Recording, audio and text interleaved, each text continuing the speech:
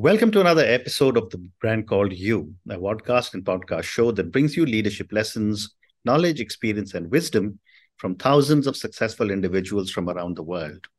I'm your host, Ashutosh Garg, and today I'm privileged to welcome a very, very tall leader from the world of insurance from USA, Australia, speaking to us today from Mexico, Mr. Gary Bennett. Gary, welcome to the show. Good morning or good evening, Ashutosh, and listeners and viewers. Thank you very much for the opportunity. It's great to be here this morning. Thank you very much. Thank you. Gary is the chairman and CEO of North Star Consulting Limited. He has been a very senior leader in the life insurance industry, and he was just telling me before we started recording that only 5-6 years ago he decided to step down as chairman of one of the companies. Gary has worked all over the world. And for a person of his stature, he has been recognized, felicitated several times. So, Gary, before we talk insurance, tell me a little bit about your own journey in brief. Yeah, Ashutosh, I'll try and be brief because I think as we get longer and longer on the planet, the story gets longer and longer. So I'll try and be brief. I use this often. I'm Australian by birth, global by choice, and blessed by fate. I'm an Australian who hasn't lived in Australia for almost 30 years now. I joined the life insurance industry, goodness, maybe 40 odd years ago, as an insurance salesman in Sydney, Australia, working for a boutique insurance business that had been initially owned by the government and then listed. And then I was smart enough or dumb enough to volunteer for opportunities in all sorts of places. And I've been involved with licenses in Vietnam, with licenses in China, with new startups in India, Vietnam, Thailand. And I've built a career and a reputation over different marketplaces, evolving, developing, emerging markets, and volunteering to go to places and building on that fact that I loved being global, I loved building businesses, and hopefully I've left a reasonable legacy of people and businesses across the world. So that's the me. That's fabulous. Ashley. That's fabulous. Yeah. But tell me, Gary, you've spent a lifetime in life insurance. I'd love to get your perspective on how has life insurance evolved over the past 4 or 5 decades. You and I are of the same vintage. What changes do you see in the coming years? Ash, this is a really, really fantastic question because I think that what we've seen, not just in life insurance, but I'll focus on life insurance, is this evolution of compliance, regulation, and much more certainty. And this is driven from a customer perspective. And I think that those things, if I reflect back to the early days, running the first life insurance business that I ran in Melbourne in Australia, the process, risk management, compliance, corporate governance were things that there was a language that didn't exist. Now, is this a good thing or is this a bad thing? I think that if we look at this from all of the various stakeholders' perspectives in our industry, the evolution of those things has been terrific because I think ultimately we're in business to ensure that we pay claims to customers when they're in a tough spot, whether it be a sad death, whether it be a disability, whether it be an injury, or whether it be our responsibility to pay them, the benefits or their retirement funds or whatever. So I think that evolution of corporate compliance, governance, risk management, and our ability to ensure that we're doing a better job for our clients has really been the sorts of things that I've seen emerge. There are, Ashutosh, on the margin, lots of things like we've seen dramatically in the last 2 decades, the emergence of bank assurance and the ability for consumers to be reached through their bank. We've seen a proliferation of new markets and the expansion of new markets, which we believe is doing a reasonable job at reaching more and more customers to give them the opportunity to be looking after themselves and their family with whether it be protection or savings. I don't think we've done a great job on that. Maybe we'll touch on that later on. But I think that's been the dramatic change, and that the certainty about a business that's compliant, well governed, and well managed is now much stronger than what it was in the past. And a follow-up question for you is technology. I remember when I got my first life insurance, maybe 40 years ago, my father got it. It Yeah. was a Yeah. handwritten little policy and we used to get a little slip in the mail. My question is, how is technology transforming the insurance sector and how does it benefit the consumer? Ashutosh, it's I think been a dramatic change. Like if Hmm. you like you and I are from a similar vintage, and we Correct. remember those old ledgers and the handwritten Correct. policies and the handwritten renewal notices, all those sorts of things. I think that what it's done is created a significant level of efficiency, Hmm. and the ability for information and data to be stored correctly and properly. Hmm. Hmm.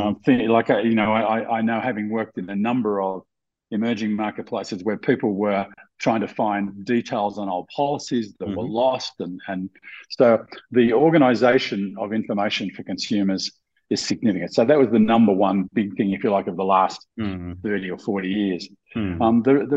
What we're really seeing now is a range of differentiated opportunities to satisfy customers through technology, whether that by better enabling the distribution Hmm. space, whether that be enabling customers to do more on their own, whether Hmm. that being having better data on customers or customer groups that Hmm. enable us to be more efficient in the way we do things, and the management of the claims process, Hmm. not just from a policyholder's point of view, but with hospitals and medicos and health providers, all of those sorts of Hmm. things. Hmm. The rapid advance of technology, which often frightens people, but genuinely enables people better once we get a full grip of it, I think is really Hmm. what the dramatic change has been. There is Hmm. so much more to come, and I think Hmm. we are sitting at the edge of a technology revolution. I think we've been through some interesting times, but I think that there's an emerging and an awareness of so many more things that take Hmm. place to satisfy customers. And Ashutosh, I think that what that will do, and I think, Hmm. this is a point, I think we've done an average job over Hmm. the last 200 years of reaching customers. Hmm. But I But don't think we've done a great job. yeah. So technology, I think, can help us with that. Hmm. But tell me, has over the years customer behavior and expectations also changed? Oh, absolutely. I think that the sophistication of customers, consumers, in every industry. And I'm lucky now that with my North Star Consulting business that I touch lots of different um, opportunities in lots of different geographic locations, and we see lots of things. So it's not geographically or customer or industry specific. Hmm. Consumers are much smarter, much more aware, much Hmm. more enabled than they ever were before. And I Right. think that we're if you want to call them the Amazon generation, Hmm. or the Facebook generation, I think that people are much more technologically enabled and do things. And I've used this quote often as well.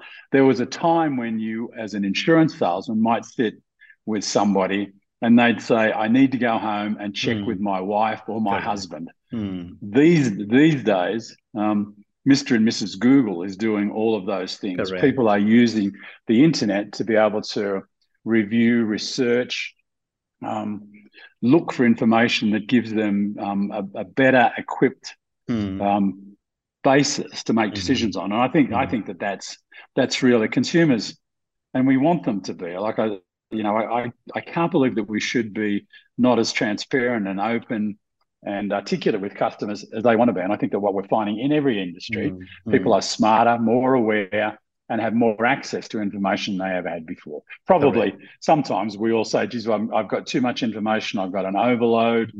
But I think that that's really the differentiator in the world that we live in. And I just think that that's going to become more Hmm. and more commonplace. Correct. And you are one of the few people who has had this unique experience of having worked on insurance both in the developed market and the emerging markets. I'd love your Mm-hmm. perspective on how are these markets different?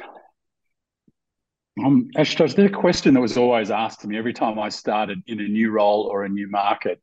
And people would say to me, "Gary, it's different here." And a great researcher, and Mm, again, mm, I have to be to learn. mm, I think that I don't know that there is. I think fundamentally people want to look after their family. They want to educate their children as best as they possibly can. And they want to get to a point in their third innings, once they've finished their working career or their salaried career, or their, they sell their business. In that space, they want to know that they can invest their money and be secure in the knowledge that that money is going to be safe. Now, in every market that I've operated, China, Vietnam, India, Sri Lanka, Thailand, the US, Mexico, those principles seem to be what lead people to want to buy insurance. Now, yes, there will be, in certain places, there are different family situations, there are religious situations that lead certain behaviors and activities. But fundamentally, those things, I want to make sure I look after my family through a protection mechanism. I want to make sure that my kids, if I've got some, are well educated and I've got enough money to do that for them the best I can. And I want to get to a point in life where I can be comfortable. And if I want to sit under a palm tree, or if I want to go and have a coffee somewhere, or if I want to write or read a book, that I have enough funds securely invested to do that. And I think that the life insurance industry broadly, protection, wealth creation, annuity type products, all of those sorts of things do that. And they've done that in the 13 different markets that I've been fortunate to operate in the last 40 years. So, great response. Thank you. And with insurance and life insurance in particular, there is a very major role regulatory authorities play. And yet they're beginning to privatize. So I'd love to get your thoughts on what is the perspective the regulatory environment has on operations and strategies of life insurance companies. Look, I remember asking, I think it was my first chairman, who felt that he was an Australian guy, and he'd terrific, an actuary, had won Actuary of the Year, had done some fantastic things with the business. And he wanted to be a regulator. And I said to him, why do you think you want to be a regulator? He said, to make sure that customers and policyholders get a fair deal. Right. That if you promise to do something, that you do it. Now, it's been interesting, and I'll spend a minute on this. I've worked in markets, and again, I preach this to the startups that I'm involved with. Our industry is a highly regulated marketplace for that reason. We have a responsibility to look after and deliver on the promise in the contract, whether that be investment returns, whether that be paying out a policy, whether that be paying out health benefits, whatever. We have a responsibility. In the markets that I've operated in, and if I use this example from Hong Kong through to the United States, where the spectrum of involvement by our regulators goes from almost light touch to cement truck touch, where there's at times an overly regulated marketplace. Now, perhaps that comes from bad behavior or inappropriate positions, but there's a spectrum of regulation that takes place. Now, I think somewhere in between a Hong Kong, which is, if you've got enough capital, you can basically do whatever you like, to other markets where you're looking at product. Every member of the management team requires approval. Every time, a whole range of things that are highly and heavily regulated. I think somewhere in between there is this proposition that a regulator has a responsibility to manage. Now, whether that be as a mutual, whether that be as a government insurer, whether that be as a listed insurer. And for my sins, I've worked for all of those different styles of business, mutuals, listed, government companies, all sorts of stuff.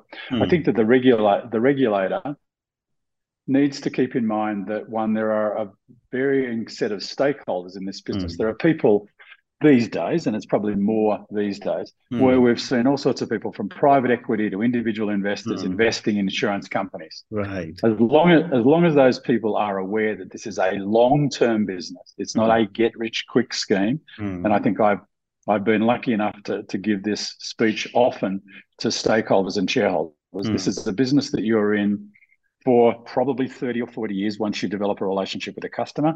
That means that there's an ongoing requirement for both capital and supporting a business in an appropriate manner. There'll be good years, there'll be bad years, there will be economic cycles that drive us in certain directions. There'll be catastrophes and plagues and epidemics like we've been through. And I say you and I have lived through some really interesting times.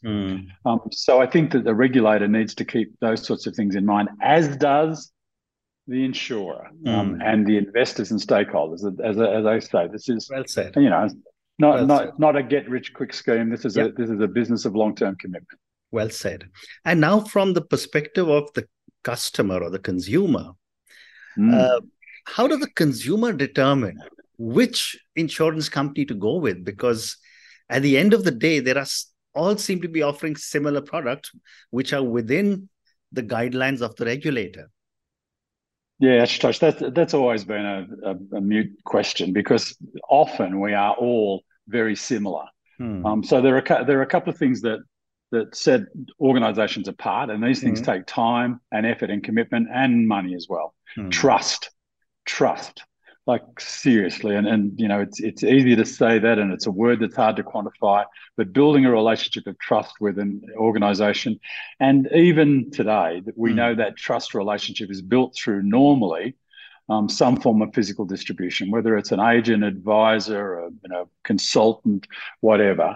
So ensuring that there are two things: one, that person, well-trained, well-educated, knowledgeable in the industry, but importantly, that the organization that sits behind that person understands the commitment and the promise that they've made, both in writing and financially, in ensuring that the organization is capitalized, is well financed, and does the right thing at the point of time. So, it's a difficult one. I think we're seeing more and more new and innovative insurance companies come on the marketplace, and I must admit I've been involved in an investor in some of those in Asia, which have done extremely well, and there's a couple of new ones on the horizon, and some really exciting places that are using technology to drive that. Still, ultimately, you've got to be certain of those two things. One, can I trust this organization that when the spear hits, when there's a problem, that they're going to pay my claim? And will they be in business? Now, that's where the regulator plays a part to make sure that capital adequacy, that they're financially doing the right thing, that they're appropriate with the way they manage and expense and support the business. So those things are key. And at the end of the day, I'm sure that we could choose any number of businesses, and those businesses would meet that criteria. But well said. Well said. Yeah. But my next question is that in the era of increasing data and privacy concerns, how does the life insurance industry or the insurance industry ensure security of their customer data? With great difficulty. And I think that this is a question that is put up often, and in the businesses that I'm involved with now, which is highly data driven, and data has become, if you like, the new gold of the world that we live in. I'm not sure that we have all the answers. Like, I sit on a number of corporate boards in this space, and it's a topic every single day in how you protect customer data. And Ashutosh, I'd like to tell you that there was an easy and simple way to do it. Like, there are a whole range of mechanisms and processes, but I'm not sure that is going to happen. It's a bit like data has become the air that everybody breathes, and if you don't breathe the air, you will die. So we're all, whether it be through simple things like we're doing, and you have incredible reach. So information about you and I is in the marketplace, whether it be through the social networks, whether it be through the purchases that we make online. And again, as a sometimes I don't like to use this word, but as a lifetime expatriate, we shop online, we inform online, we communicate online, we family online, and that information hasn't been private to me for a long time. So I think that we're almost at a point where we need to try and convince consumers of how much data that they can release to us. And I think once they do, and this probably leads into another scenario, then I think that industry and businesses have the opportunity to personalize the way they treat customers far better than what we have in the past. And I think we're seeing that with the sort of algorithms that come from shopping and travel and airlines. And I hope over time that we can be much more personalized in our offerings to individuals, to make sure that, and I say this, you and I, similar generations, probably similar backgrounds, but ultimately there will be a difference between your policies and my policies. Correct. Between your longevity and my longevity, between my investment requirements and my risk and your risk. And I think that technology and data will give us the opportunity to personalize that. And in saying that, Ashutosh, I hope that that broadens our reach to more people to be more engaged in our industry than we ever have before. Well said. So, Gary, I have time for 2 more questions for you. My next question is that how do insurance companies incorporate ESG into their business practices? It's like this is a fascinating term, because I think that ESG has become a buzzword in every boardroom. Yeah, it has, and I think we're seeing almost an evolution of this. And in some places, I think we do that. Like if you look at large insurance companies, like are we reaching a section of the marketplace that has been previously unreachable? Are we allowing banking in places to make it easier for the unbanked? Are we insuring people of all different genders, styles, religious backgrounds? Look, I think our industry has done a reasonable job of it, but it's again a challenge. Like one of my other relationships is with an organisation that's actually lending significant amounts of money to organisations in that space. So finding the right places. But I say this. I think that what we all need to do. This is a conversation I have often with some of the startup founders that I work with. Our corporate responsibility is not just to make a buck. Correct. It isn't. And maybe I become overly philosophical or a true believer in this. Our responsibility is to do a whole range of different things, including reaching markets that have not been reached, sometimes by offering products that are difficult to manufacture, sometimes by enabling the right sort of people into our business to give us an opinion and a perspective that we haven't understood before. So I think that we're at the beginning of this journey, but I do think it's like technology. It's an emerging, evolving opportunity. And this is what I hope. I hope that whether it be, the chief executive and chairman of the biggest insurance companies and businesses in the world, or some young woman out there building a new health insurance business in the bottom end of the Indian marketplace, that they realize it's just not about making a buck. Well said. Gary, and my last question to you, and this is for the thousands of people who will listen to our conversation. As a senior leader in the insurance business, what would you say are 3 important lessons you have learned that you would want our viewers and listeners to take away? Goodness, there are probably so many lessons, but I think the first thing that sort of resonates with me, and I use it often and I'm lucky enough to mentor lots of people and advise. You will make mistakes. You will make mistakes. Yeah. If you think that you're perfect, there hasn't been anybody on this planet for thousands of years that was perfect, and you will make mistakes. What I've learned, and I've made a couple of doozies over my lifetime. One, don't be frightened to ask for help, and make sure that you learn from those mistakes, because they will give you at least an insight on what's next. And so I think that's important. The second thing is that this is whatever you think, we are in a people and relationship business. And people say to me, Gary, I can't believe how you manage to stay in touch. And we have incredible facilities these days to ensure that our network is connected. And I love that. Like, and Ashutosh, I'm sure that you found me through a network, and I love that. And in actual fact, I had another approach yesterday, and I say this to everybody. I love networks like LinkedIn, because it's a business network, it's a connected network, and I'm not giving them a plug for any other reason, but I would suggest that as I built North Star Consulting over the last 10 years or longer. And the things that I do, which are now interesting and diverse and geographically spread across 4 continents anyway, comes out of that social network. So what I encourage people to do is to build their network, support their people.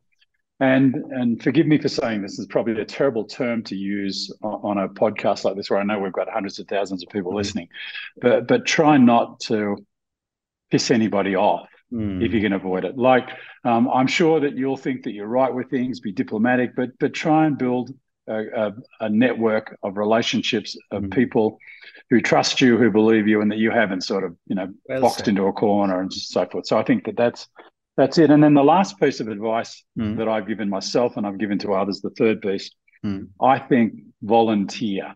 Now I know that I've been fortunate enough to sit in opportunities that many people wouldn't have taken. And whether Ash, I go back to my early cricketing days, we couldn't find an opening batsman when I was a lower order batsman and a first change left arm swing bowler. And I volunteered to open the batting. And as much as I couldn't score a lot of runs, they couldn't get me out. So I figured that being a volunteer was a terrific thing to do. And I now have, as I say, I've volunteered. I've worked in more than a dozen different countries. I've had regional roles, operating roles. I've learned, I've built friendships. I've helped build businesses. I've helped make people rich. I've been, financially well rewarded for the things that I've done. And I think that volunteering and experiencing a life, this is not a dress rehearsal. I agree. This isn't a practice run. So, there's learn from your mistakes, build a fantastic network, and volunteer for the opportunities that come along. I think are the 3 key things that I've learned on my journey. And hopefully I've got some more things still to learn. Fantastic. And on that note, Gary, and your amazing lessons, your first one you said was you will make mistakes, ask for help, and learn. Second you said was people and relationships are very important, build networks. And third you said was volunteer and give back. Thank you so much for speaking to me about so many aspects of your life, so many aspects of insurance. I learned many new things from you today. Thank you also for speaking to me and drawing upon such a vast experience you have across so many different countries in 4 continents and sharing all your thoughts with us about the life insurance sector. Thank you again and good night. Ashutosh, thank you very, very much. And always remember that the best is yet to come. Absolutely. Thank you. Thank you for listening to the Brand Called You videocast and podcast, a platform that brings you knowledge, experience, and wisdom of hundreds of successful individuals from around the world. Do visit our website, www.tbcy.in, to watch and listen to the stories of many more individuals. You can also follow us on YouTube, Facebook, Instagram, and Twitter. Just search for the Brand Called You.